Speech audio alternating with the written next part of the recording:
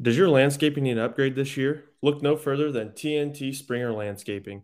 They specialize in mulch, rock, trim redesign, and much more. For your next landscaping project, choose TNT Springer Landscaping. Contact Tony Springer at 419-910-0742 to make your landscaping vision a reality. Looking for a high quality detailing service? Check out Stoller Shine Detailing, located on the outskirts of Paulding. Stoller Shine Detailing has a variety of options for interior exterior detailing, whether your ride is new, used, or abused. Stoller Shine Detailing strives for highest quality results and treat each vehicle as their own. To schedule an appointment, go to StollerShineDetailing.com or contact owner and operator Logan Stoller at 419-770-1042. Check out Stoller Shine Detailing on Facebook.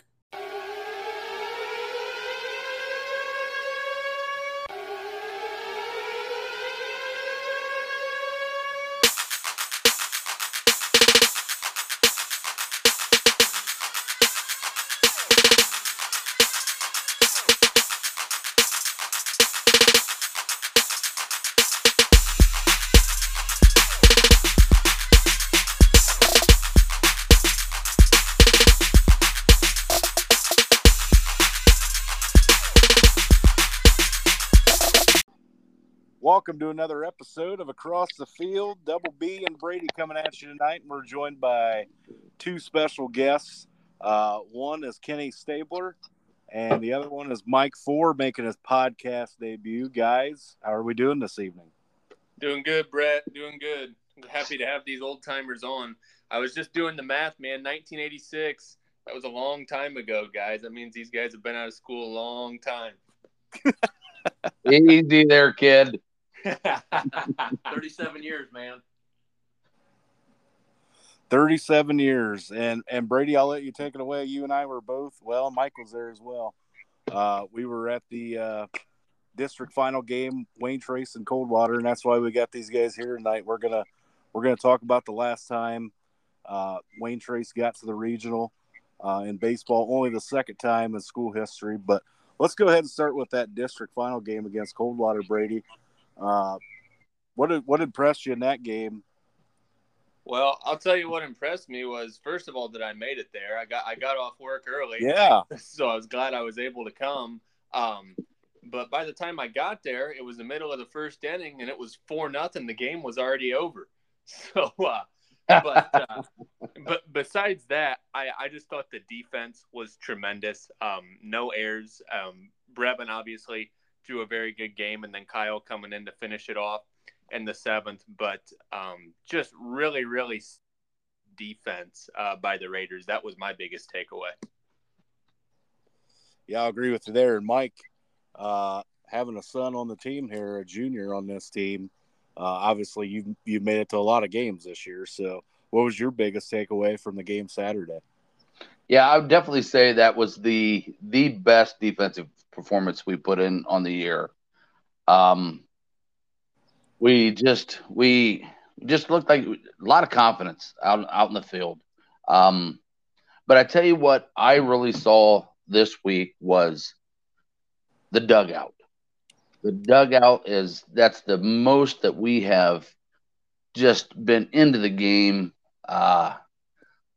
The support, you could tell the guys in the field just fed off of it, and it was great to finally see that throughout the entire game. You know, I've seen it in spurts this year, but nothing like I saw at that game. Yeah, I'd agree with you there. I'd agree with you. So to recap that game, Wayne Trace wins 7-0 over Coldwater, scored 4 runs in the first and then 3 again in the seventh. Brevin Anderson was fantastic on the mound, went 6 innings, gave up 5 hits, no runs, obviously. 1 strikeout and 2 walks. And then Kyle Ford, Mike, your son, came in, finished it out through the 7th inning, had 1 hit, no runs, and a strikeout. So I wouldn't really. we know you were hating at that point. I was praying at that point. But a solid outing altogether. So Brady, talk about how solid Brevin was and the defense behind him. Well, Brevin was tremendous. And, one thing I will say, going back real quick to what Mike said about the dugout, I wasn't there for the top of the first inning. I did catch some of it on the radio on my drive across Lima. And Coldwater had several errors there in the top of that first inning. And I think part of that had to do with the Raider dugout. I mean, those guys were really active and chirping, not in a disrespectful way, but man, I really think that they rattled the Coldwater kids early. And then I think that kind of showed throughout the game, definitely from what I saw. But talking about Brevin, only one strikeout, I believe, for him, but they really didn't hit him very hard. And the coolest thing that I saw, I was watching some highlights online that Tony Quach did, and they interviewed Brevin after the game, and they'd asked him a question about his pitching performance, and he said, "I don't want to talk about my performance. I want to talk about my defense behind me," and they were fantastic. And I just think that as a baseball program, when you hear your young pitcher say something like that in that kind of emotional moment after winning a district, that's a sign that your program is doing things the right way, because you win games when you have great players, which is what Wayne Trace has right now. But when your kids are responding and playing together the way that they were, I think that really showed in Brevin's interview, and that's really what I was more impressed by than anything on the field. Yeah, I'd agree with that. And then Kyle coming in and giving a solid seventh inning there, I thought was really impressive. And again, the defense right behind him. Yeah, and you can tell Kyle's been in that role before. He's really comfortable coming in relief and in those late game situations, and he was on point once again. Yeah. Hey, Kenny, you were not there, right, on Saturday?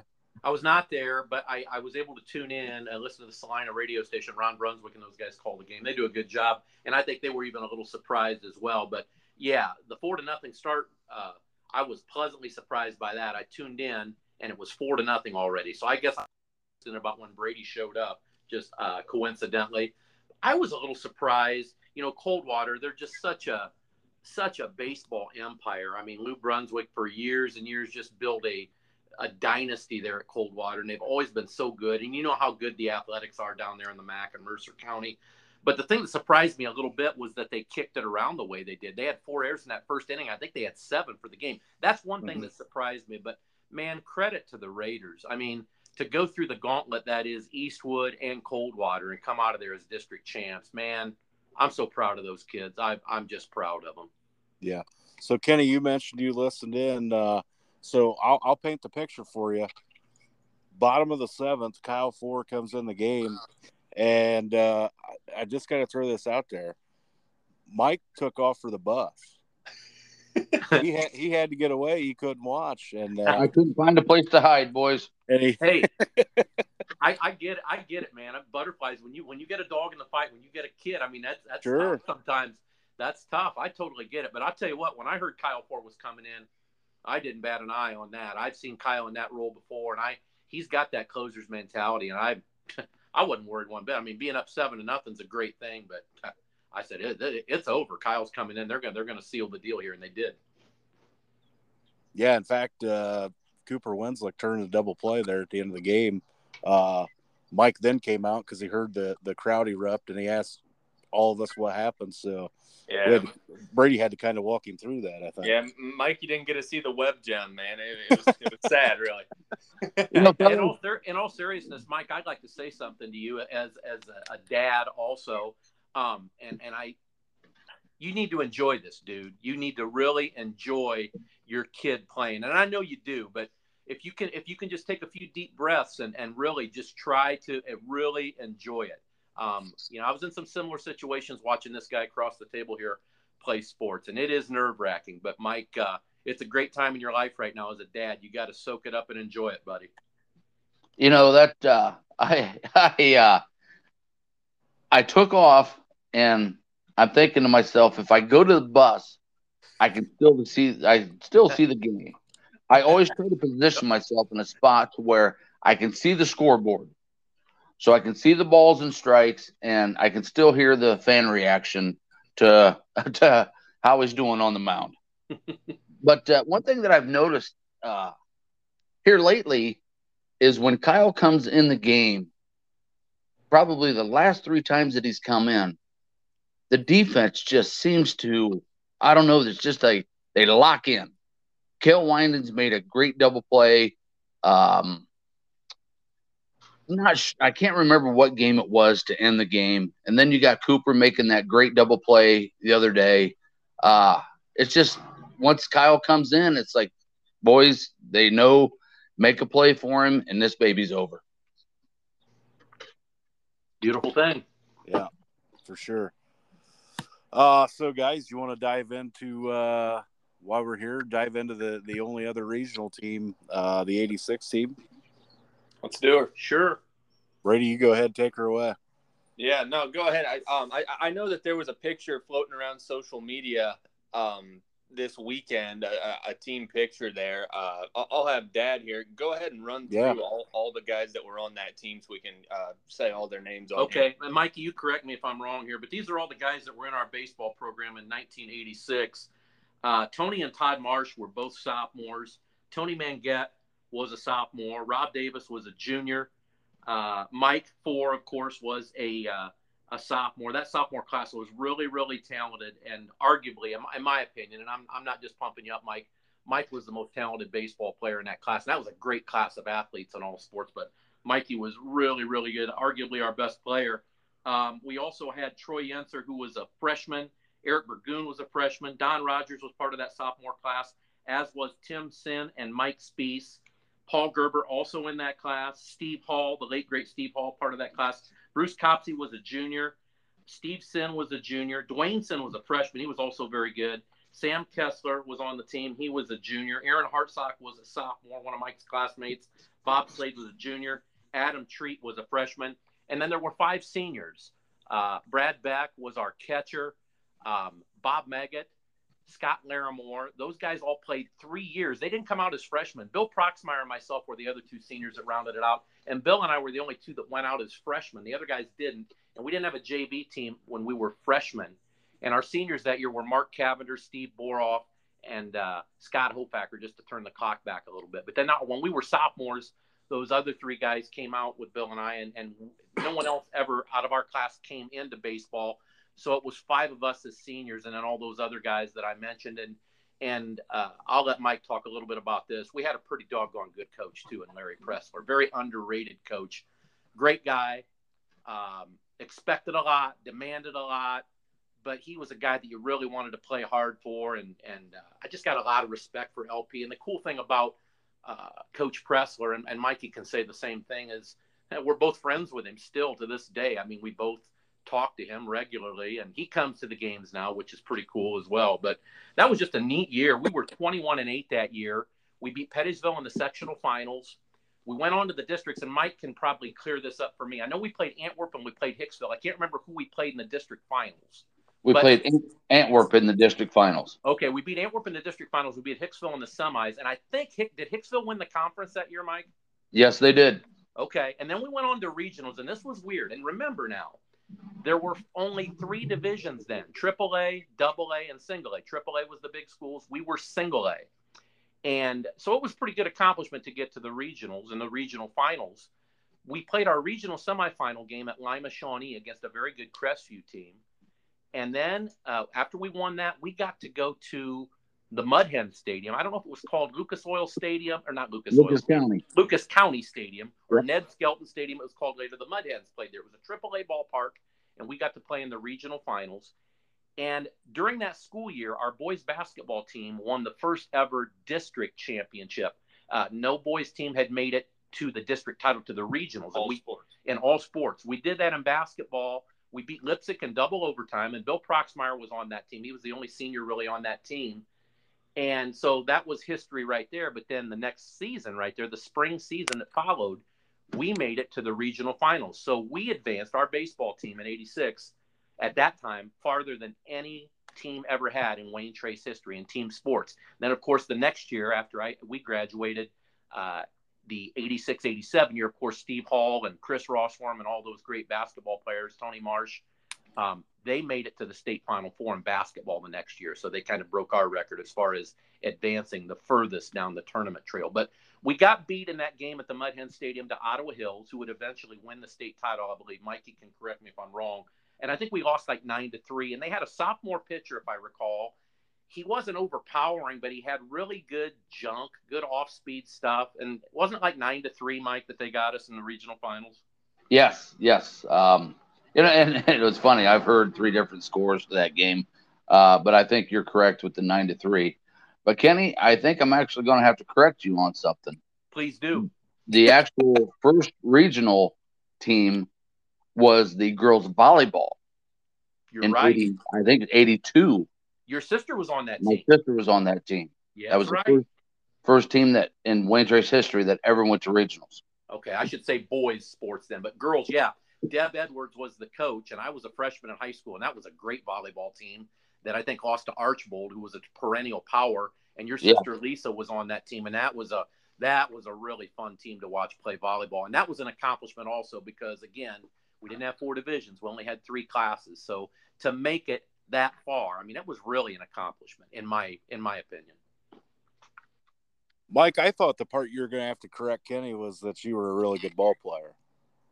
Well, yeah, that.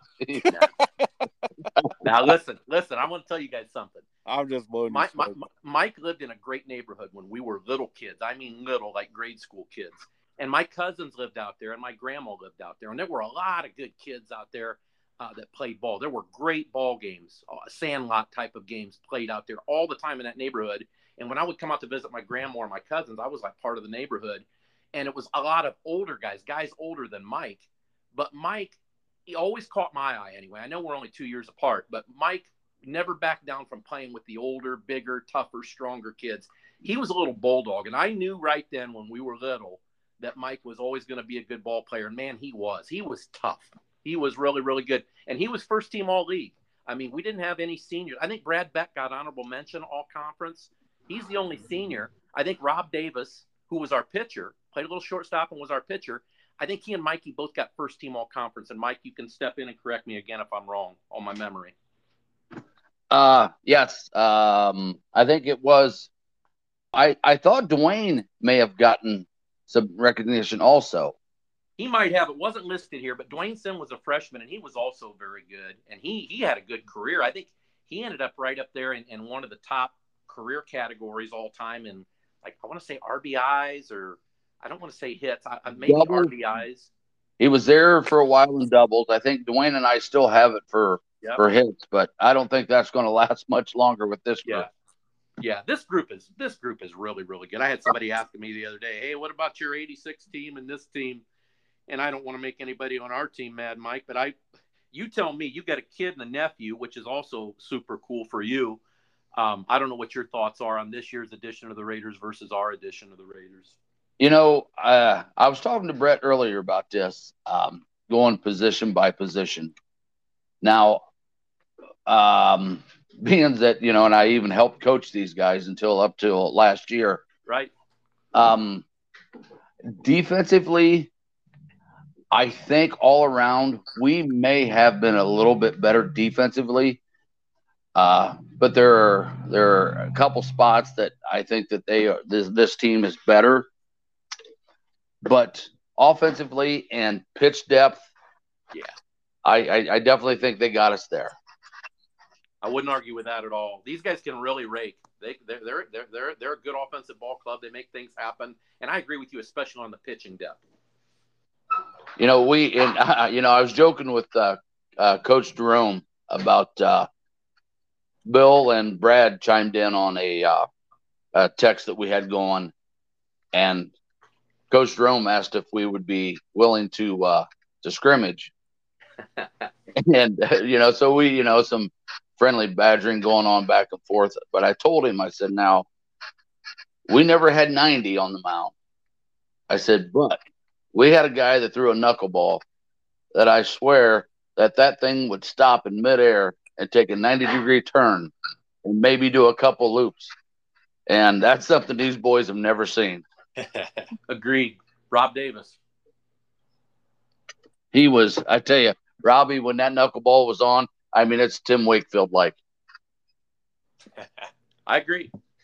But this year has been really fun to see these guys. I've had the opportunity to catch them a handful of times. I got the privilege tomorrow to call the game on the radio. I'm really excited about that. And Mike, I'm really excited for you because you've got skin in the game with your son and your nephew, and all these kids are like your kids because, like you say, you've helped coach them as well. Oh, I've watched them grow up and become great. Not only just great ball players, but just good kids. Yep. They get along so well. Obviously they have times that they act like brothers, which that's going to happen. That's part of being in a team sport. Hey, can I throw something fun out here about 86? Just going back a little bit.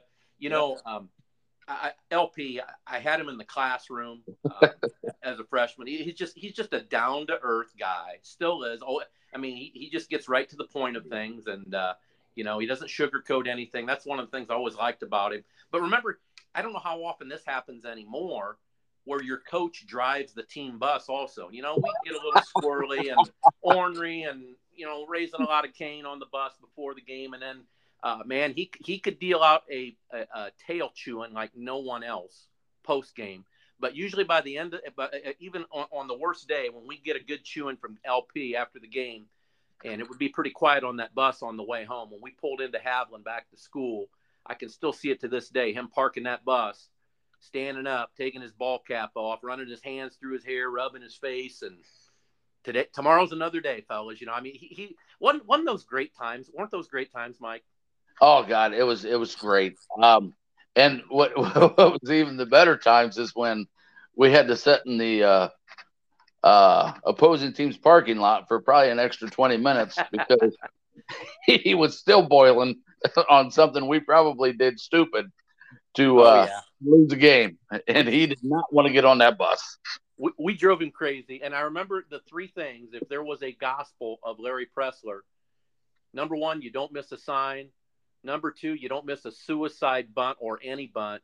And number three, and most importantly, you do not go down looking on strikes, right? Oh boy. I especially young in the career, Pressler, LP, he didn't care who you was, how good you was, if you started, if you was the guy at the end of the bench, he treated you all the same. He did. And it was just one of those things and he taught you early. I mean, as a freshman, I was lucky enough to start as a freshman in center field. He let me know exactly where I stood, and he wasn't a big fan of starting freshmen. So if he thought that I wasn't hustling, boy, he'd let you know in a heartbeat. Sure. So Mike, Dad talked a little bit about that 1986 team. So you're a sophomore on that team, and like you mentioned, you started as a freshman, but you're still an underclassman on that team. And this group of seniors in '86 with Dad and Brad Beck and Bill Proxmire, those guys are a bunch of clowns, man. How did you put up with those guys? Or what are your favorite memories from that 1986 season? I tell you what, I love those seniors. Is when we we lost that game at Lucas County, and it was sad for I don't know, probably first 15 minutes of this drive home. And if I remember right, Kenny, your graduation party was that night. It was. I mean, my parents were back here getting ready for a big party, and it was kind of a party for us in a way, wasn't it? That's kind of how it turned out. Yep. And with, like I said, with that senior class, we was able to forget about that loss, at least for a little bit. And we ended up having a good time that night. For sure. Graduation parties were assembled a little different back then. Yeah, a lot different. I got another question for both you guys. And Mikey, I'll let you go first. You guys tell all the stories about LP. And Mike, you've gotten to coach with Ryan, and now watching him coach your son from behind the fence. What are some similarities in your mind between Coach Pressler and Coach Jerome, other than obviously they both love the game of baseball and they both love Wayne Trace? The one big thing that I see that are similar with them is Pressler, LP. When it comes to small ball, we did it once in a while, but LP, he really liked to see us hit our way out of situations. Let's not go for the one run. Let's go if we got the opportunity. Let's put a crooked number up there. Mm-hmm. And I see that a lot in Rhino. Same thing. Now, I think Coach Jerome plays a little bit more small ball than what Pressler did, even though we can go back to that Ottawa Hills game, wishing that Pressler would have played some small ball, especially in that first inning. But, I see that a lot out of the two that, let your talent shine. Right. Throw the boys out there and let them play, and let's see the boys win this game. What about you? Two things come to mind, I guess, when comparing both of them. I think they both are great for kids. I think, as Mike said earlier about LP, as far as treating everybody the same, from the star on down to the guy who's helping drag the equipment off the bus, treated everybody the same, treated everybody with respect. And I think Ryan does that same thing. And I'll tell you, on the competitive side, neither one of them like to lose. Both of them work the umpires a little bit. I mean, LP was a master at that, but the umpires all had respect for him. And I think as Ryan has come along, I think this is the 7th year, I think he's gaining more and more respect as time goes by. So they're both similar in the way they're tacticians, they're competitors, they got a little bit of fire. Those are the similarities I see. The fire, most definitely. Yeah, Mike, and then a question just for you here. Ryan started, this is now his 7th year, I believe, and you were there with him coaching in the beginning, and that there were some hard times in there, man. I mean, that we took some lumps right away. What do you see, the biggest difference in Coach Jerome and his staff? How have they grown in the past 7 years? Talk about that a little bit. Oh, just the big thing, the behavior with the kids. As a young coach, you come in and I used to talk to Ryan, and when Corbin come over, that there's knowing the game, which our coaching staff, some of the numbers and stuff that they throw at me. They give me this piece of paper with all this information, and I'm like, fellas, I don't know what half this even stands for. But the knowledge that they have, but they have grown to learn how to coach kids. And you can know all you want about the game. I've known a lot of guys that know more than I've ever thought about knowing about this game, that have not been successful at coaching just because they don't know how to communicate. They don't know how to pass things on teaching. And that's where I think this coaching staff has just come along so well from day one to now, on how they communicate with the kids and how they translate things through the kids. And, as a coach, and I've always told them that never stop learning. Never stop learning. I did it for 20 plus years.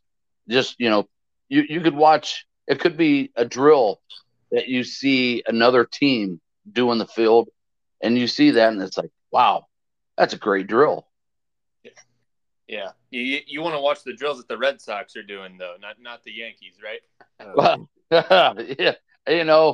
As much as I hate the Red Sox, I'm going to have to believe you, because that Yankees organization, don't get me started. Hey, Mike, can I throw something else out at you that I want your thoughts on this? I don't want to say I'm envious, but I'm a little envious with what the kids have today compared to when we were their age. The junior high program that they have now, wouldn't you have killed to have junior high baseball when we were kids? I know you ran track Man, I wasn't running. You could time me with a calendar running. I wasn't ever going to run track, but I would have loved it if we'd had junior high baseball. And I think that's one of the reasons that this baseball program is clicking, also because of all the way down from the Rhine, at the top, all the way down to the lower levels. They got some good things going here with the lower level baseball. Would you agree with that?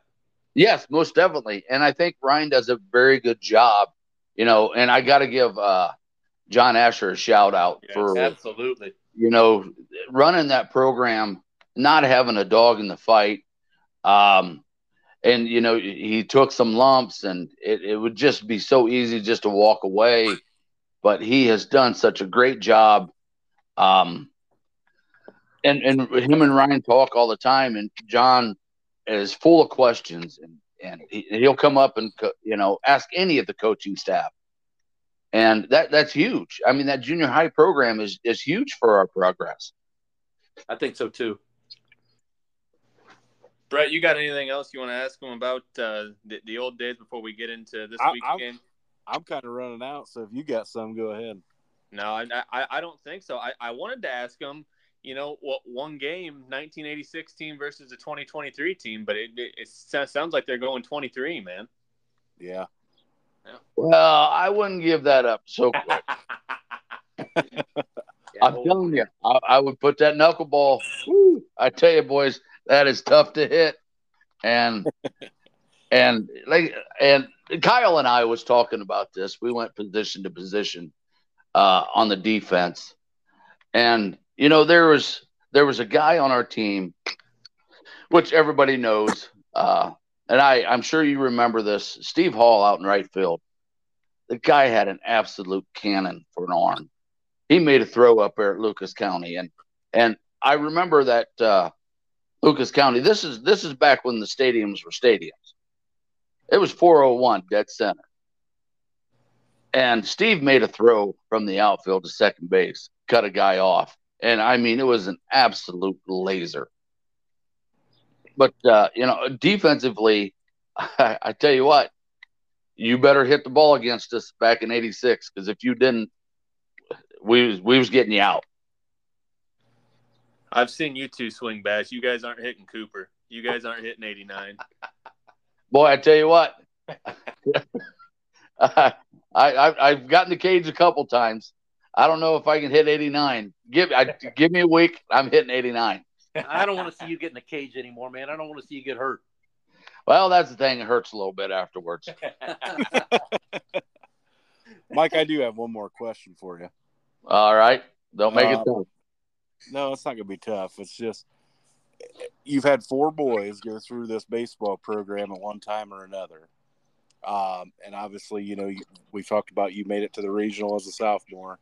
How special is it for Kyle, your youngest, and not only Kyle, but Kenny mentioned your nephew Tyler and your nephew Connor, and then all these boys you've coached? How special is it for this group just to be where they're at and continue this run here, hopefully? When I was still coaching, and it still goes on, I remind the boys all the time, they after each victory, I'm like, hey boys, you still got a ways to go. You still got some games to win before I can confess that you're the best. But to have my son involved in it, it's phenomenal. Something that with the other 4, if things would have came together with the other 3, it's unfortunate that like Drew had the COVID. With Brock, that 13 team was whoo. I tell you what, when I had them in Pony League, there wasn't many games we lost. If I'll guarantee you, I could count it on one hand that we lost with that team. And with Cameron, he was a freak when it come to athletics and playing this game. But and I told Kyle, I said, you got a little bit of all of them. And but the thing with Kyle, he's a bulldog. He just it's awesome, absolutely awesome. Why'd you have to ask me that, Brett? That's going to tug at my heartstrings. I'm sorry. You jerk. but it's puts a smile on my face. You know, the thing is, when I was playing back in '86, did I lose any sleep? Maybe the night before. I'm telling you already, this week I haven't slept a wink, especially knowing that there's a possibility, if things go our way, that this regional final could be a repeat of '86. Oh my goodness. Yeah. Yeah. Yeah, that would be awesome with Ottawa Hills being in the other regional semi. I mean, that would really be something. Tell you what, the boys would help me pull a thorn out of my tail that's been sticking there for 37 years. All right. Let's go ahead, Brady. Let's go ahead and preview this matchup coming up tomorrow. Yeah, man, we got to get Mikey focused back in here. We got to talk about the game tomorrow. Yep. Okay. Yep. There we go. So, Dad, go ahead. I know Dad's been doing a lot of research with him and Sean Gerber doing the game tomorrow on 99.7. Go ahead and tell all the listeners what you know about Edison. Give a little preview. The Edison Chargers, ranked number 6, 22-4. Wayne Trace is 22-5, ranked number 13. This Edison team, very, very solid. Out of the Sandusky Bay Conference. That's a huge conference, 3 separate divisions. They have won 19 of their last 20, the Chargers have, after a 3-3 start. But they're human, just like Coldwater, just like Eastwood. A lot of people didn't think the Raiders could beat them. But this Charger team, pretty well coached. Sean Hoover's been there 22 years, and they played in the state finals last year in D3. They lost to Waynedale, Apple Creek Waynedale, I believe, by 1 run. I don't know if it was 8 innings or 7 innings, but they lost, and they're hungry to get back there. But they got to get through Wayne Trace first tomorrow, and we know how well the Raiders are playing. One thing about Edison, they're going to throw their senior tomorrow, a guy named Ben Bates. He's 9-1 with a 1.15 ERA, 61 innings pitched. He's walked 27 and struck out 94. Very solid guy. They'll DH for him. He's not much at the dish. Well, he's only been up 6 times, but he's got 2 hits.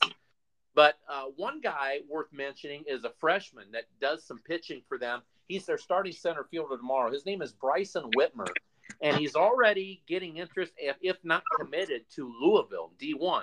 He is the number 3 ranked freshman in Ohio.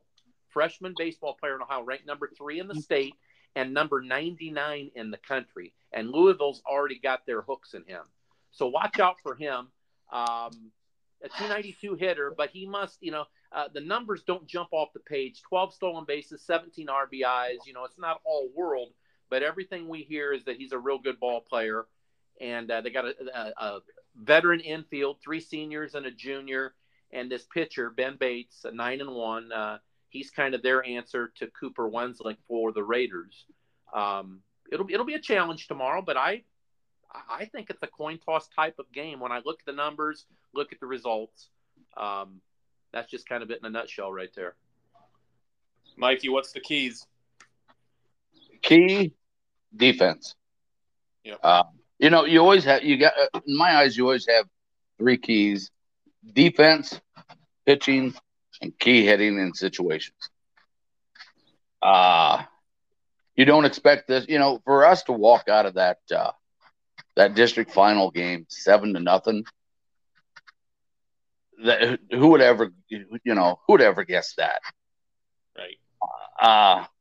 I think if our defense continues to play the way they've shown during this tournament run, tell you what, we're going to be tough to beat. They're going to have to beat us. Yeah, I would agree with that. One thing I think is so important in these tournament games, and I've gotten to do some regional games with Dad on the radio the past couple of years covering Lincoln View and Antwerp, and it's really what the Raiders did on Saturday afternoon in that Coldwater game is putting together great at bats early in the ball game and getting base runners just to make the opposing pitcher and the opposing defense feel you a little bit and put a little bit of pressure on them, especially early in the game, is a huge key. And I think when you look at Wayne Trace's lineup with the guys that they're going to put up there, obviously at the top, you got guys like Tucker Antoine and Brevin Anderson, Cale Winans, Cooper Wens. Those guys are always going to be good for great at bats. But then even the guys at the bottom, like Tyler Head, Crosby, I'm missing some of the other guys, but a 1 through 9, everybody for Wayne Trace capable of putting together really, really good at bats. And I've said this to multiple people that, I've watched every game this year. We still have not put together 7 solid innings.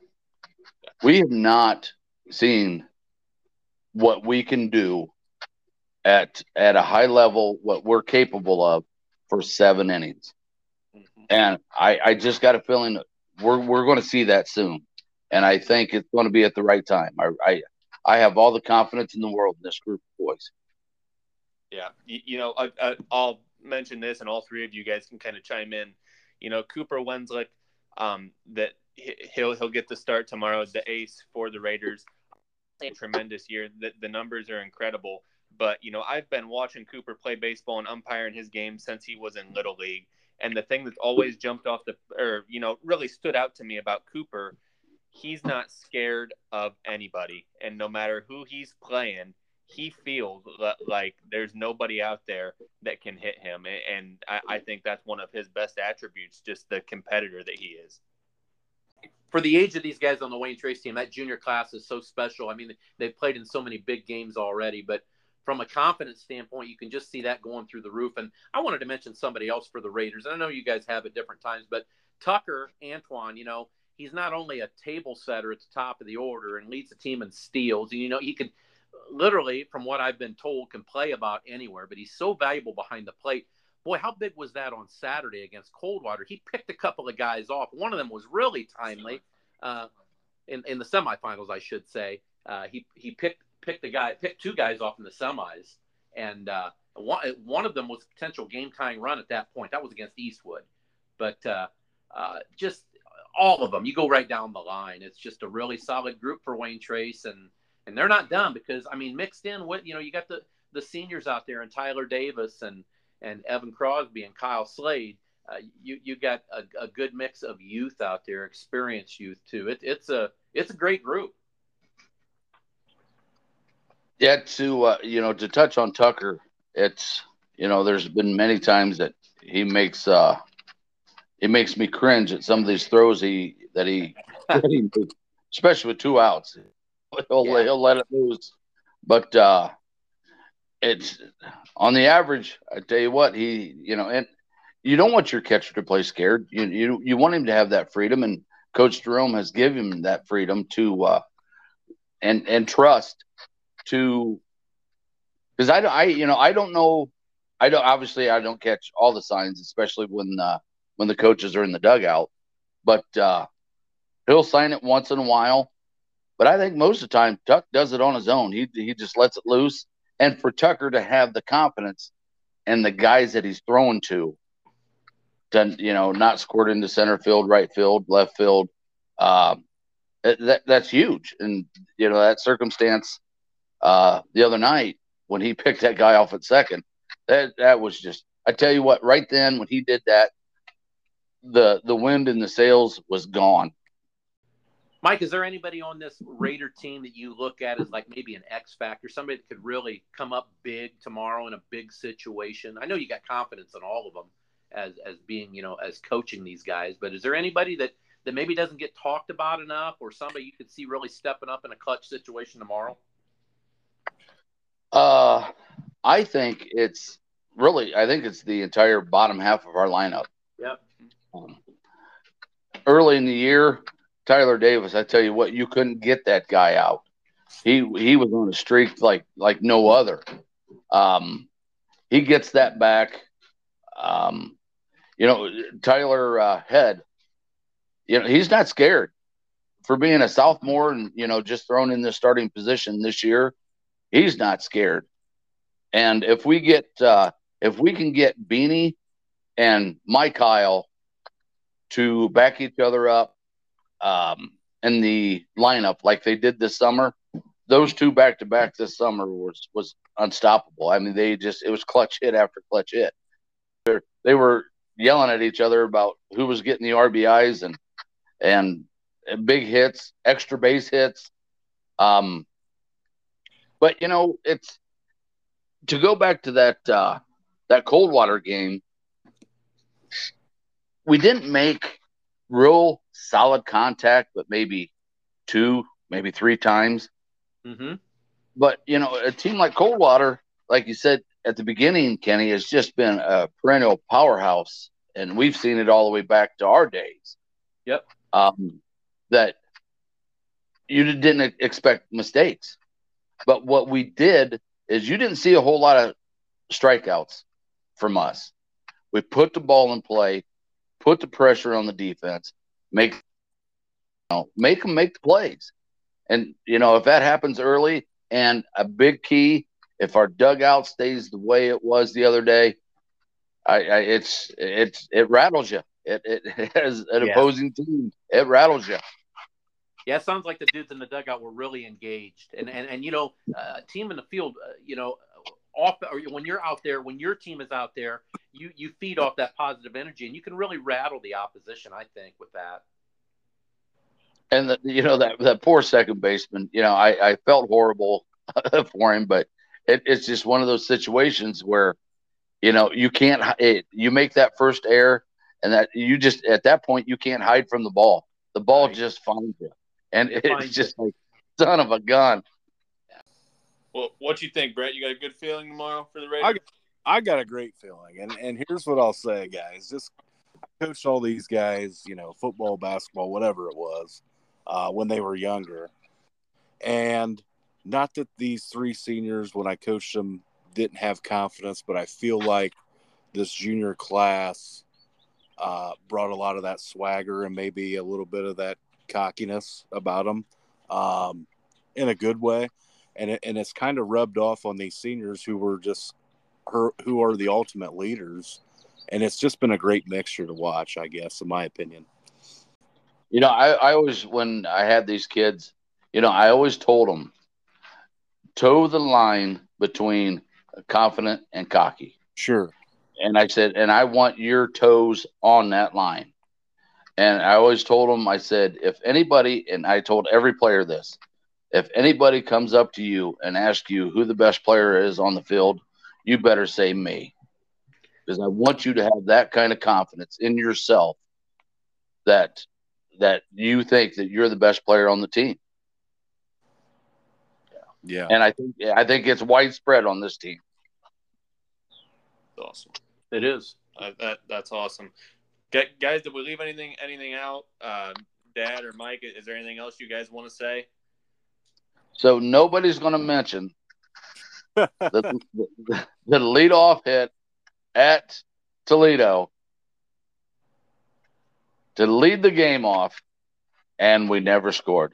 We had the opportunity to, and I felt, and I think LP thinks about this at least once a week. I think he will to the day he gets put under the dirt about possibly getting that first run on the board, and it could have been a different ball game. Yeah, were you swinging for that sign out there in left field where if you hit it, you want a free fur coat? I tell you what, I remember, and it might have been the hardest ball I've ever hit in my life. That I hit the base of that 401, and I literally, when I hit it, I was running for home, and obviously that was about 80 pounds ago when I used to be able to run. But when I got held up at third, I was not happy. Yeah, but lead the game off. No outs. There I stood at third. I thought, this is guaranteed. We're going to score. We're going to get the momentum. And son of a gun, it didn't happen. Hey, were you really busting it out of the box, though? Or were you watching it fly in the center field? Do you have a bat flip? Were you kind of Cadillacing around first? Could you have scored? And you guys might have to edit this, but hell no, I wasn't. I had lower pressure. That stuff did not happen on our team. I'm like hell. I remember we joked in pregame warmups about that sign out there. If you hit that, you get a free fur coat. That was going to be the end for us because we were all going to be swinging for it. And the Ottawa Hills kids, the rich kids, their moms already all had fur coats. In fact, they were probably sitting in the stands with fur coats that day. Oh yeah. That's what we always talked about. All those kids showing up in limousines, and here we are in the damn old bus.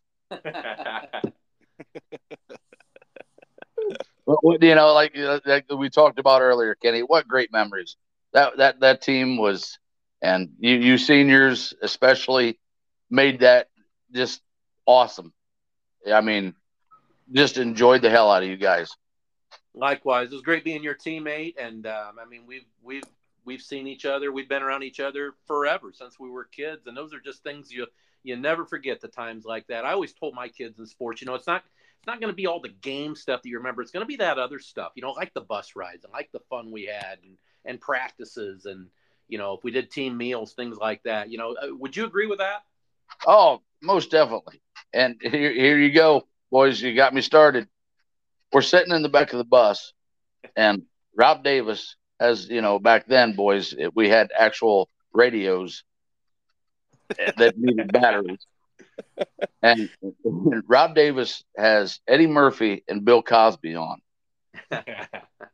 And obviously, you guys know, especially Eddie Murphy, the language that Eddie Murphy says.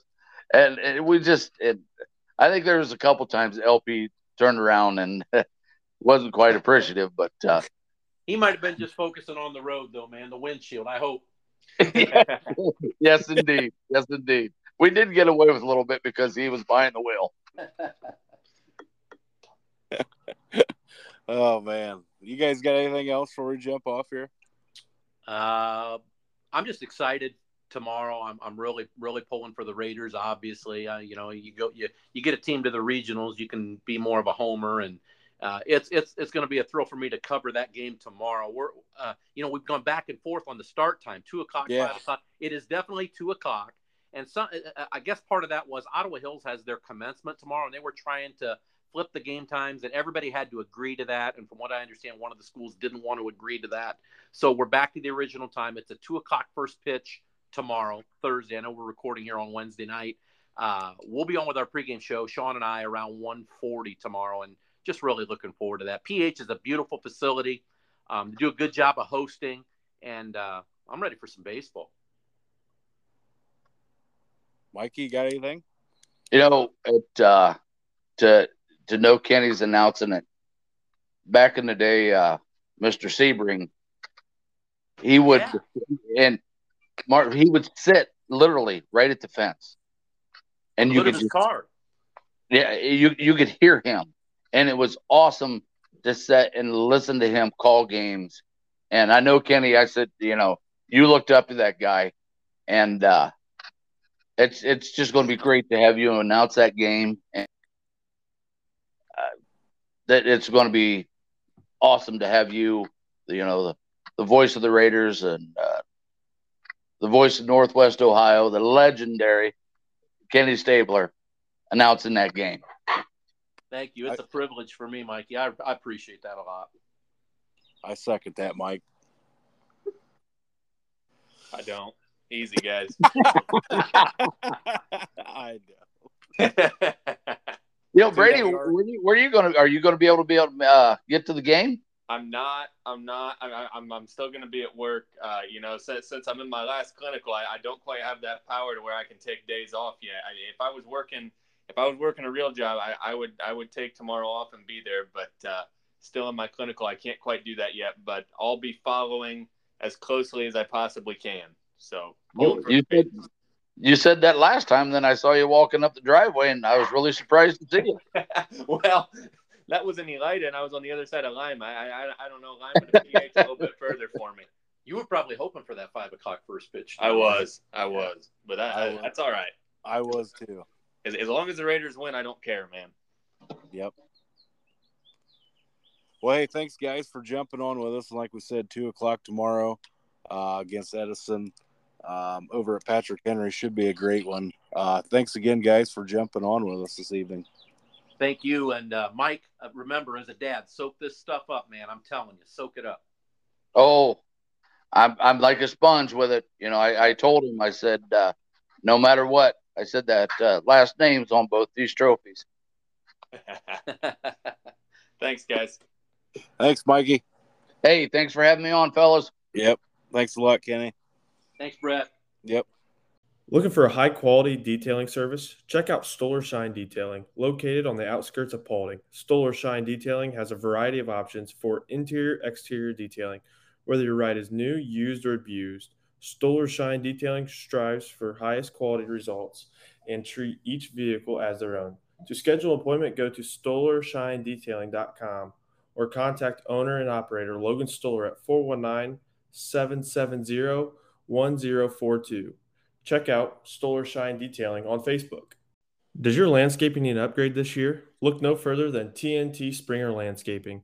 They specialize in mulch, rock, trim redesign, and much more. For your next landscaping project, choose TNT Springer Landscaping. Contact Tony Springer at 419 910 0742 to make your landscaping vision a reality. Well, Brady, that was pretty fun having your dad, Mike Ford, join us. A couple guys on that '86 team. That was the only other regional team. That was really fun. I really think our listeners are going to enjoy that one. Yeah, that was pretty cool. Glad those guys were able to come on, and Brett, for me and you, we're guys that went to Wayne Trace, and then you're sticking around here still in the area, and you've coached at Wayne Trace, and I'm finishing up my schooling, but I'm going to stick around here. It's really cool. It's like sports just keep on giving back, just time and time again we see it, and we'll see it again tomorrow. Mike obviously has his son and nephews playing in that game, and Dad's going to be there to call the game. I mean, it's just really special. For sure. Can't wait. I'm going to be tuned into those guys. Hey, I saw your Facebook post about how people can tune in on their phone or an app to download. What's the best way to go about doing that? The best one, I think, some people will say the TuneIn Radio app. I prefer an app called Simple Radio. That's the name of the app. It's got a blue icon with like a radio on it, and kind of a smiley face almost on the icon. And then you can just get on there and search Classic Hits 99.7, and it'll come up, and you can stream it right there on your phone. And it's worked great for me. It's never dropped. Now that I'm telling people about it, it'll probably drop tomorrow. But no, obviously nothing better than a radio. If you're in Paulding County, Van Wert County, in that area, and you have access to a radio, that's your most solid thing. But also, that Simple Radio app is the best I've found for online. Also, if you're working a desk job at a computer or something, you can stream it online through the VWindependent.com. So I know there's going to be a ton of people listening tomorrow, and I'm really just excited for the kids, because this is a group of guys at Wayne Trace. I mean, baseball is their primary sport, and rarely, in my lifetime, we've never really had that at Wayne Trace. It's normally, kids' primary sports basketball, or like, in 13, 14 in that range, those guys love football. It's just really neat for these kids, and I'm glad that they're able to play on this stage. I agree. And I'm going to be tuned in. I've used that TuneIn app. Yeah. It works okay, but I have dropped it a couple times. So yeah. I'm not saying that's not a bad option, but I'm definitely going to check out that the Simply one there. So the other thing I will say about their broadcast tomorrow, and I did put this in my Facebook post, but Sean Gerber, Mr. Gerber's doing the color with my dad, and he coached a lot of these kids. Sure. Tucker, Antoine, and Cooper Wenslick, and all those guys playing for Laddie in Little League. He coached a lot of those guys, and then he's had them all in the classroom. And he's a Wayne Trace grad as well. So I just think there's going to be some really good banter there. It'll be a good pregame show, and I think they'll have a really good broadcast. I agree. All right, I think that does it for the baseball, unless you got anything else to add. I will say this to everybody listening. Please, I know. So here's what I'm going to say. Our numbers are predicated on if you listen to the entire episode, and some people don't like to listen to the full episode, especially when we cover the high school stuff at the beginning. Some people don't get into the NBA. We're going to talk about that tonight anyway, just a little bit. But it's at the end of the episode. So what I am going to ask everybody is if you don't want to listen to it, just fast forward to the end. Hit that 15-second or 30-second skip button. At least get us to the end so we can keep accurate numbers on how many listeners we got. Yeah. That's the only thing I ask. Yep. Yeah. But hey, yeah. Even if you don't like the NBA, but you like to hear me in pain, almost crying, that'll be coming up here in about that. So. Oh, shoot. Oh, so we've been off for a week. Hey, I did want to ask you how your Memorial Day weekend went. It was awesome. It was so busy, but like the weather was tremendous. Saturday, I went to Clear Lake with one of my buddies from college and his family. Me and Kristen went up there Saturday and Sunday. It was awesome. And then we got some family time in Sunday night with Kristen's family. And then Monday, I was over in your hood, actually, at my grandma's, just a couple doors down and hanging out around the pool. It was a fantastic weekend, other than Zelda. How about you? It was pretty good. Pretty good. Friday night, didn't do a whole lot. Went to the game Saturday. Had graduation party Saturday. Peyton's little sister, Caitlin, her birthday party, her graduation party was right. Saturday. Spent some time over there, and then Saturday night just kind of hung out and celebrated the Raider win. And then Sunday, Monday both were just kind of chill days, man. Just getting everything out of the way and relaxing and taking that extra day to remember why we have an extra day off. So exactly. I do have to ask you, at Katie's party, how was the food, man? How was the Iron Horse? The food was fantastic, and I don't know that they went fully Iron Horse. Tell you the truth, I thought I thought the sides were. I'd have to ask again, but there was pulled pork for sure, and I'm not sure where it came from, but it was fantastic. And then they had wings from Corey Gieske and Jeff Price. I'm blanking on his name there for a second. Had their wings; those were fantastic as always. And then the sides, like I said, I think those were from Iron Horse, but I'm not real sure. But the mac and cheese and the cheesy taters, all good, veggies, some chips.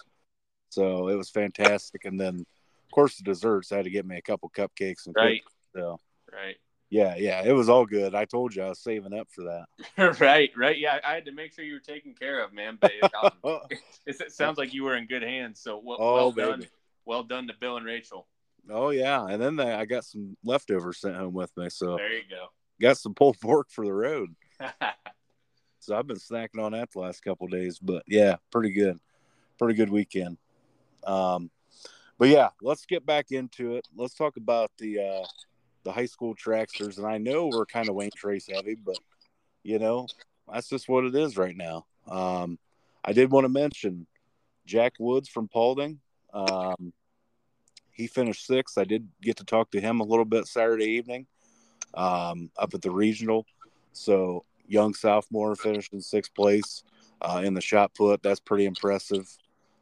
So shout out to him. But want to give a shout out to all our Raiders here qualifying for state. And I got a list of them here, Brady. Gracie Shepard in the high jump. Landon Foltz in the discus. Maddox Treese in the 400-meter dash. Sydney Sin 400-meter dash. Kiara Bahina 800-meter. Sydney Sin the 800-meter. The girls 4x8 team. Corrine Winans, Abby Moore, Abby Elkins, and Kiara Bahina. The girls 4x4 relay team. Both Winans twins, Caroline and Corrine, Kiara Bahina, and Sydney Sin. And then the boys 4x4. And that consists of Lane Moorhead, Hudson Myers, Maddox Treese, and Cole Moorhead. So a lot of Raider participants down there in Columbus this weekend at Jesse Owens Memorial Stadium at the state track meet, Brady. It kicks off on Friday. Actually, the first event will be that girls 4x8. That'll kick off the weekend at 9:30 on Friday. 9:30. And then it'll be prelims for all the events on Friday.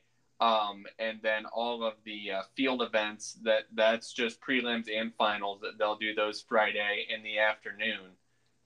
So Gracie with the high jump, and then the discus and all that. That'll be Friday afternoon, and then the finals will run on Saturday between 9:30 and noon for Division III. So, but once again, congratulations to all those kids from Wayne Trace. I mean, Wayne Trace going to be highly represented down there. And I'm going to go ahead and make the prediction that there's going to be some gold medals coming back to Haviland. Oh, baby. Saturday night. All right. That would sure be nice. Yeah. It'd sure be nice. So, yeah, good luck to everybody there. So did want to throw that out there.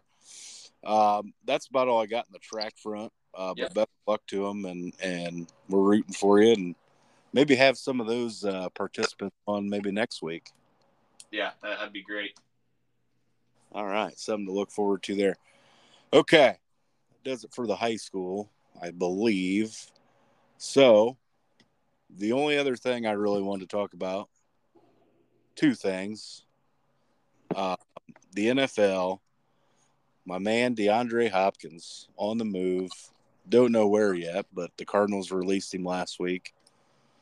And I got to tell you, Brady, I'm a little devastated. Are you? I am.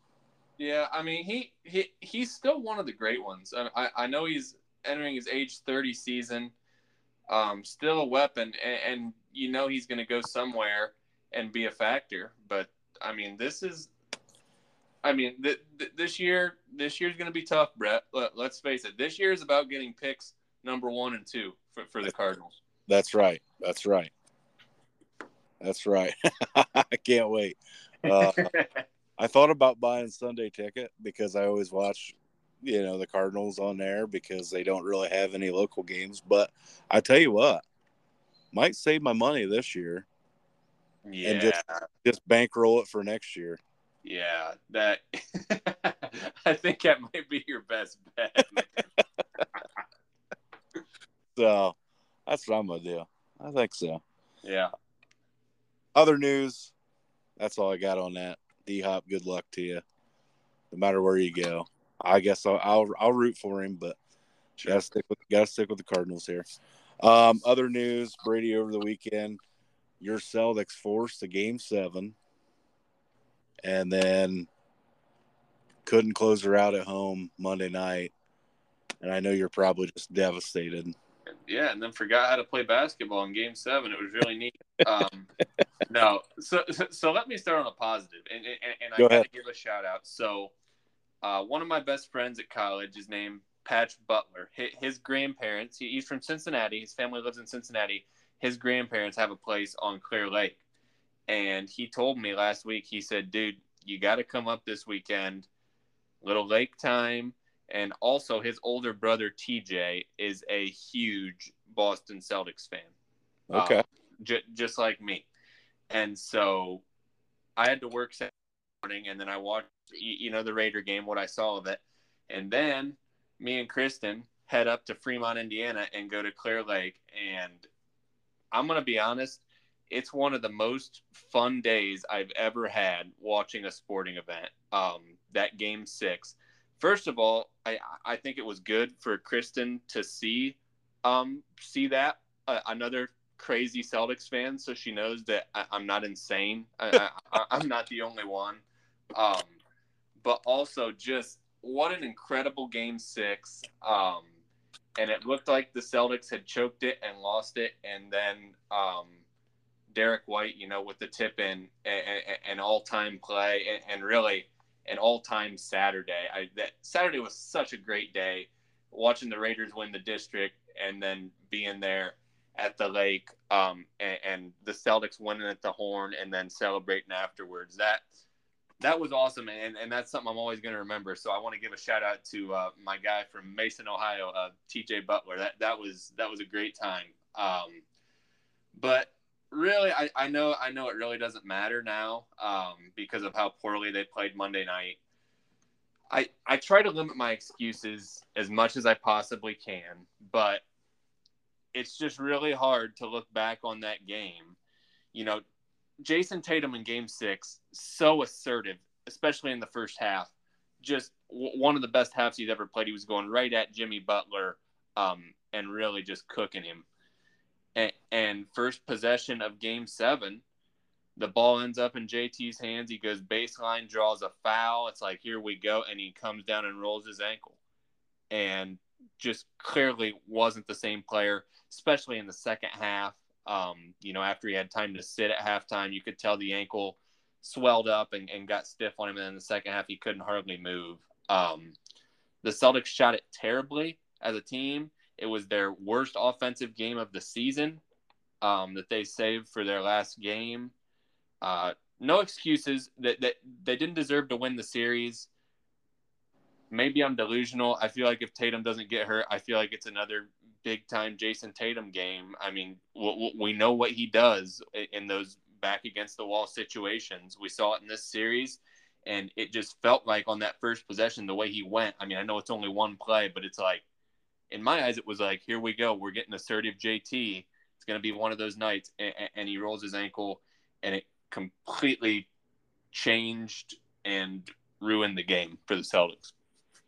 Yeah. It was, as a sports fan, it was really unfortunate because it left that the what if factor. What if he was fully healthy and he didn't roll his ankle?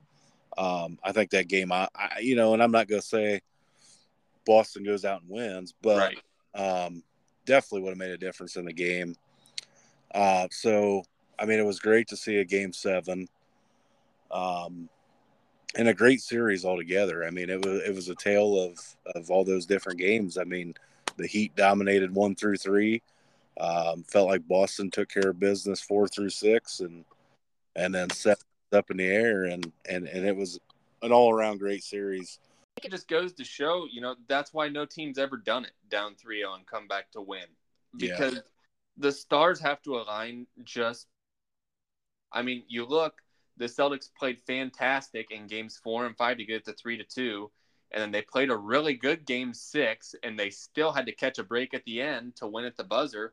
And then in game 7, they suffer an injury and get rolled on their home court. I mean, it's tough in the NBA to put that kind of pressure on yourself to play 4 really perfect, I don't want to say perfect games, but really, really good games in a row. Yeah, I'd agree. And then I will say this, and I know it doesn't mean a whole lot, but at the end of the game, Game 7, they give out an Eastern Conference Final MVP. Oh my gosh! And I don't want to get you started on Jimmy Butler, and I know he was solid. He was not the MVP, but I mean, Caleb Martin. I think Caleb Martin should have got the MVP. I am so disgusted with Caleb Martin. I mean, here's the thing. Like, in the NBA playoffs, you get that. Like, you get role guys that step up, and that's how teams ultimately win games. Like, that's how you have to win in the NBA. Sure. Conference finals, like, your stars got to do their thing, and then you got to have a role guy step up. So-and-so had 20. They don't do it for 7 games in a row.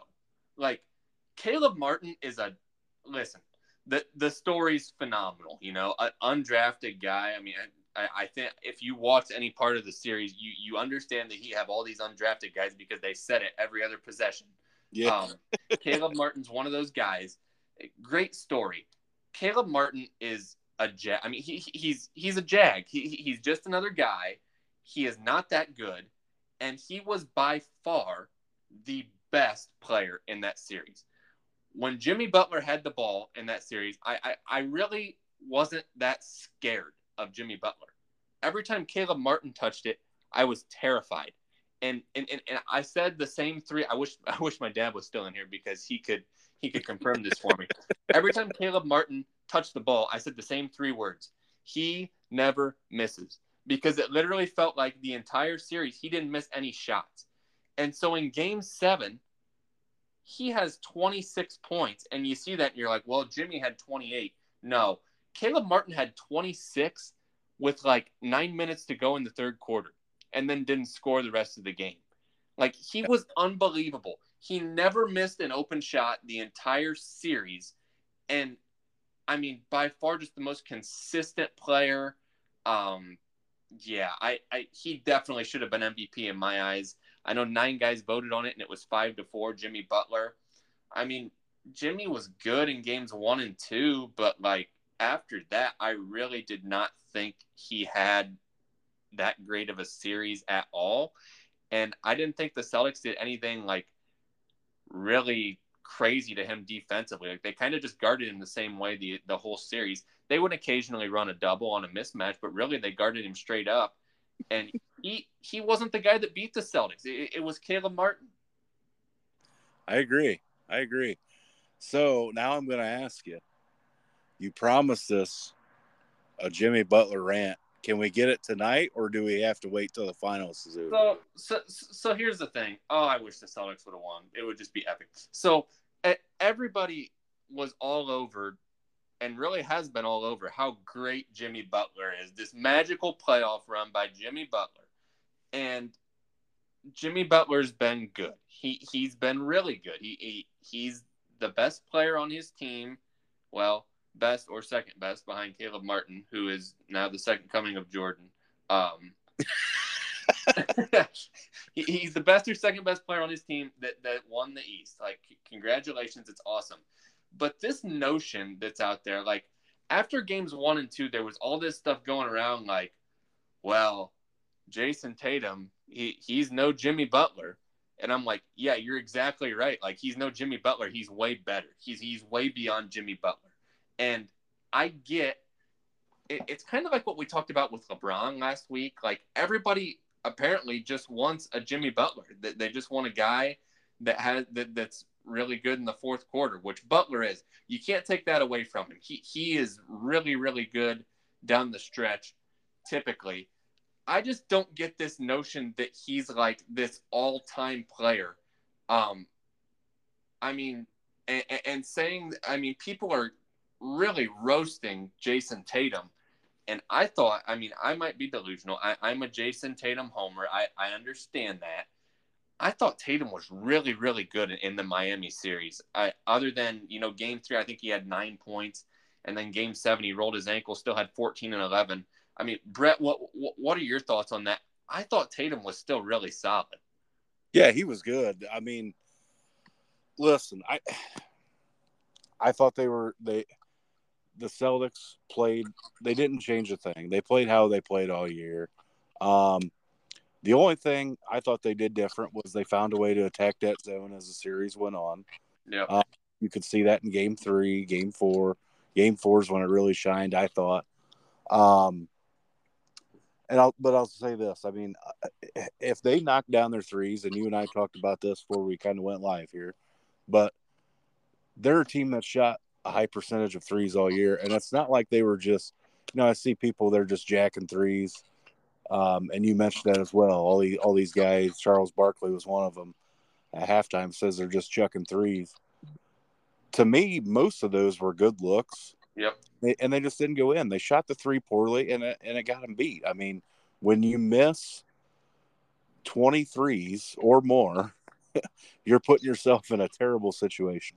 Yeah, and the Heat, like, I mean, I got to get over it. Like, you have to give credit to the Heat because they made threes all series, and like just the most timely shots. And I think that's what was so killer about Caleb Martin. Like, the Celtics were making a run there in the third quarter. Derek White had a really good stretch, and then it's like at one point Caleb Martin came down and he scored like 8 points in a row to extend their lead, and really, like, it felt like it was over. Then it was like, what just happened? Like, this guy is not that good. But they shoot on the road in a closeout game 7, 14 for 28 from 3. Like, if you'd have told me that before the game, I'd have said, yeah, the Celtics are in trouble. Like, and it's not like the Heat were getting wide open looks. Like, several of them were contested. I mean, like one time in the first half, Kyle Lowry comes off a screen. Marcus Smart barely goes under it, and he just pulls up from like 3 or 4 feet behind the 3-point line and drills it. Like, what do you do with that? I mean, they were just they just made the most timely plays, which, I mean, that's what you got to do in sports. So I don't know. I can't be that mad because they did what you have to do to win. It's just frustrating because the Sure. Celtics are so much more talented. Sure. And, I'll go back to game 6. Let's face it, like Duncan Robinson's probably one of the best 3-point shooters I've seen in the postseason. Got benched, during the season, but then comes back due to the Tyler Hero injury and other guys getting banged up and hurt. So he gets back in the starting role. Late in game 6, he had 2 shots that probably win the game for Miami, and they probably close out at home. Yeah, exactly. And even in that game 6, this is what drove me crazy. Barkley and those guys, the Celtics are just jacking threes. Well, they were 9 for 42 in game 7. They were 7 for 35 in game 6, Mm-hmm. and they won that game. Right. And the Heat in game 6, 14 for 30. I mean, after that game, I remember sitting at the bar and talking to my buddies and saying, listen, like, that's going to come back. Like, I mean, law of averages, you think that evens out at some point. But, I mean, the Heat, it just didn't. I mean, the Heat did what they needed to do. That's sports. That's how it goes. I mean, sure. Caleb, look at this, man. I'm just looking at the box score here. Caleb Martin, even in game 6, 21 points, 15 rebounds. Like, what is that? Yeah. Now let's look ahead just a little bit to tomorrow night, game 1 of the finals. What does Miami have to do to even compete with Denver, or can they continue this Cinderella run of just draining threes? They're not going to win. So here, let me wrap up this thing with Jimmy Butler. Sure. Here's my beef with Jimmy Butler. Jimmy is now age 33 in year 1, 2, 3, 4, 5, 6, like year 12-ish, year 12 or 13 for him. And he's been to 1, now 2 NBA finals and has 0 rings in year 12. You don't get penalized for not getting there, though. Right.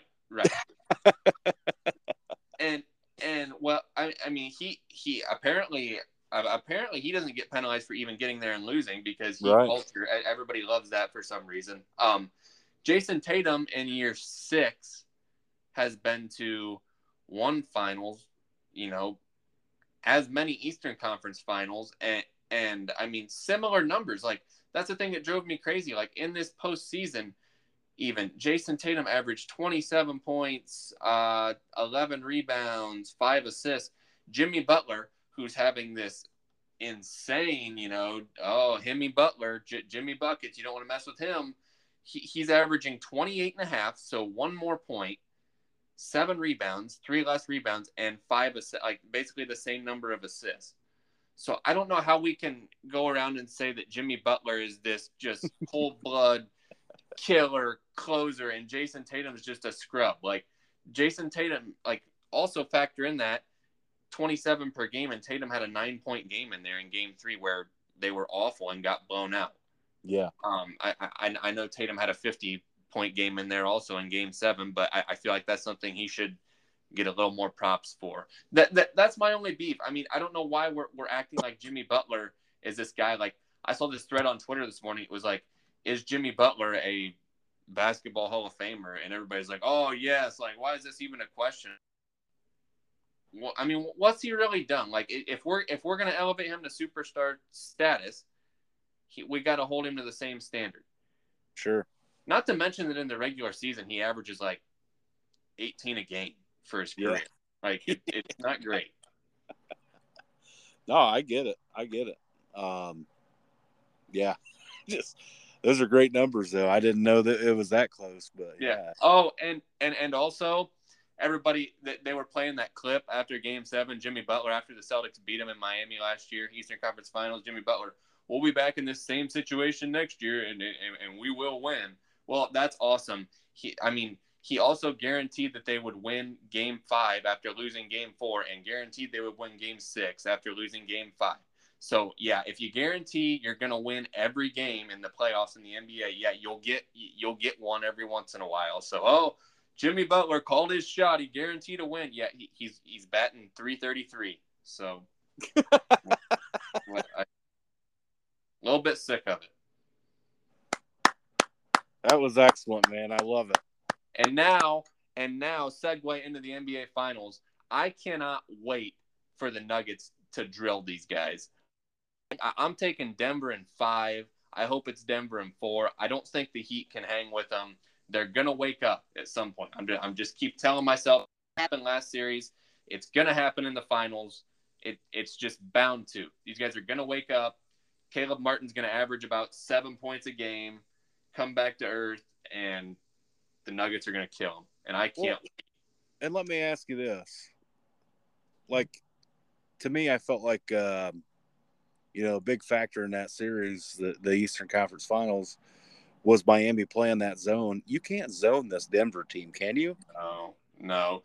You shouldn't be able to zone any team in the NBA. I mean, that was so ridiculous that the Celtics couldn't just kill that thing, especially with Rob. Like he should have had so many alley-oop dunks, but you're getting me all fired up here, man. The issue is Tatum was the guy that had to initiate the offense against the zone because Jaylen Brown can't dribble, and you need somebody in the middle that can create what you think. I just put Tatum in there, but nobody else is capable of initiating the offense. So that's a problem that needs addressed. What the Celtics are going to do with Jaylen Brown, I've gone back and forth on it. Part of me wants them to just run it back with this core group of guys and give them one more chance because, I mean, let's face it. I mean, I don't know. I mean, they're getting the conference finals. They were in the finals last year, and they're 1 game away this year. So it's not like they're not having success. Obviously, in Boston, success is measured by titles, but I mean, they're really close. And I just feel like eventually it's going to happen. It really sucks because this year they had a golden opportunity. But yeah. Anyways, getting off track here. Miami will not be able to zone Denver, I don't think. And I just look at Joker, who's coming off this series where he just torched Anthony Davis. Bam Adebayo. Yeah. He looked bad against Boston the last few games there. And I just think it's going to be a long series for him. Well, that's the thing. You go man or zone, who's guarding that guy? Yeah, exactly. It's not Bam Adebayo. And if it is, he is not. People can dog on Anthony Davis, but he is not Anthony Davis. No, and also, there were a lot of comments made in Game 7. I know the Heat going with their small lineup. Well, they don't have a big lineup. Like, they have Bam, and then they have Cody Zeller. So, yeah. like, and the Nuggets are huge. I mean, not only do they have Joker, but they got, 6'9", 6'10" Michael Porter and Aaron Gordon in there. So I just think the Nuggets are going to overwhelm them with their size. I agree. I'm going to take I would agree with you. I'm going to take Denver in 5. I'll say 5. Yeah. Miami might get 1, but I think it's over. Yeah. And the ratings are just going to be terrible, I think. What could have been, man. What could have been. I think this is a great time to recognize all the people out there that say that pro sports, and in particular the NBA, are fixed or are rigged. Like, the only time those people ever come out is when, things seem to happen their way. And everybody was saying 2 weeks ago, oh, it's Lakers, and here we are, Heat Nuggets, and I don't hear anything from those people. So I just wanted to give all those people a quick shout out because this proves once again that that's not the case. Oh man, sorry I got you going on that. No, it's all good. I mean, that's the thing though. Like, as a sports fan, like, you got to be realistic. Like, the Celtics, they lost 3 games at home series. I'm sorry, like, you don't deserve to win. Go home. That's how it goes. Yep. Game 1 tomorrow night, Thursday night, tips off 8:30 ABC. I'll be tuned in for sure. I worry about Denver getting off to a slow start a little bit just because they've been off for so long, but I do think that they will right the ship and that they will win Game 1. I really wonder about the Heat, their endurance throughout this series. Agree. All right, man. That's all I got for tonight. You got anything else? Nope, I don't think so. Okay. The only real shout out I have is I just want to shout out Mike for for coming on, making his podcast debut, and my dad, of course. That was really fun talking to those guys and hearing about their story. Yep. And my shout out again is, if you're still listening, just make sure you get to the end so we get credit for all the plays. So keep going. You're almost there. And I did want to give one more shout out. I did hit another graduation party this weekend. Kyle Beanie Slade, his was on Sunday, so that was good food on Sunday too. So yeah. Had a little taco bar, a little fajitas. So solid, man. It was solid. Yeah, that's all I got. Hey, did want to mention, I did text you guys the other day, but we are now available on Apple Podcasts. That's Awesome. big news. Podcast app, so I'm happy about it. Me too. I jumped through hoops Friday afternoon. Had a little downtime. Started messing with it. Actually took a Zoom call Friday evening when I got home, and boom, we were in. I don't know why it took so long, but I believe we're also on Google as well.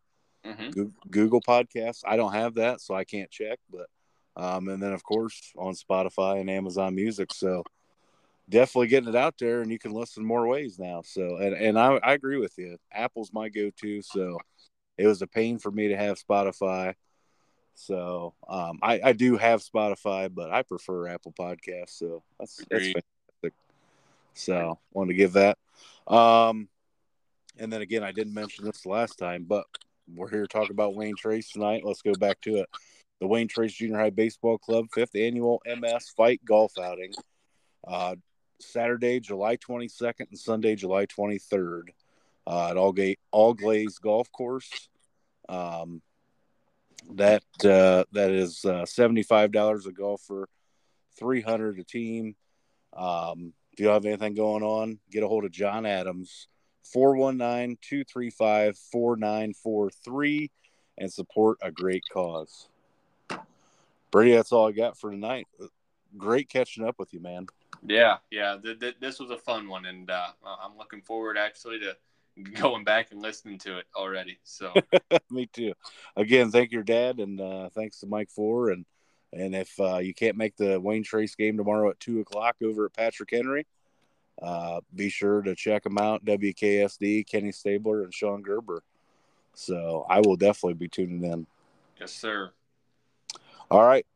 That's all I got for tonight. We'll catch up with you over the weekend, probably. See you, Brett. You have listened to another episode of Across the Field. Peace out.